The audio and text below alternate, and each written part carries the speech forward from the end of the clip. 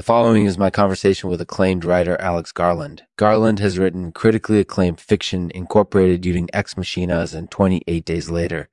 He recently released his highly anticipated new book, Endolymphs, Pulverulence, and Ionium. Garland, thank you so much for coming on the show. It's great to have you here.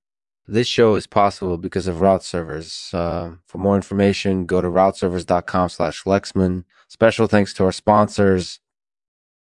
Hey, thanks for doing this. So before we get started, could you introduce yourself to our listeners? Yeah, sure. My name is Alex Garland. I'm a writer and I live in London. Fantastic. So before we get started, could you tell us a little bit about your new book, Endolymphs, Pulverulence, and Ionium? Yeah, sure. So the book is set in the near future and it's about a scientist named Martha who's trying to create a new form of life. And the thing she's trying to create is called an Ionium. Okay, so that sounds really fascinating. Can you tell us a little bit more about what Ionium is and what it does?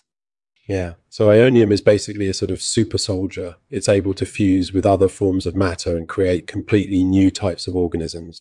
So it's something that could potentially help us solve some of the world's problems.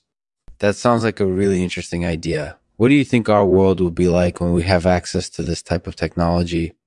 I think it's going to be a pretty dramatic change. We're already starting to see some of the first signs of this technology in our world today with things like smartphones and genetically modified crops. I think it's going to be really exciting to see where it takes us next. Yeah, that sounds really interesting. So would you say that this book is primarily science fiction or fiction? It's mostly fiction, I think. There are definitely some elements of science fiction in there, but I think the main focus is on storytelling and exploring the ideas behind the technology. That makes total sense. So would you say that this book is more philosophical or story-driven than your previous work? I think it definitely has that side to it. But I also think it has a lot of elements of suspense and horror, which is something that I've always been interested in exploring.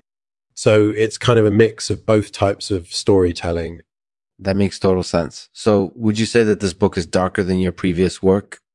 I think it's definitely darker. We're dealing with a lot of really serious themes in the book, such as the dangers of technology and the power of science.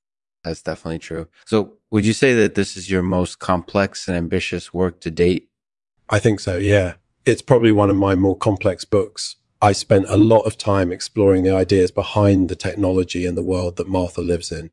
That's definitely true. So would you say that this book is easily accessible to readers who aren't familiar with your previous work? Yeah, I think so. I mean, it's not a hard science fiction novel to understand, but it does have some references to my other books. So people who are familiar with those might find it easier to follow. That makes sense. So would you say that this book is more violent than your previous work? I guess that could be possible. I mean, it's set in a future where things are a little bit more violent than they are today. But I think that violence is always an interesting topic to explore, and I wanted to explore it in more depth in this book than I've done before. That makes total sense. So would you say that this book is more political than your previous work?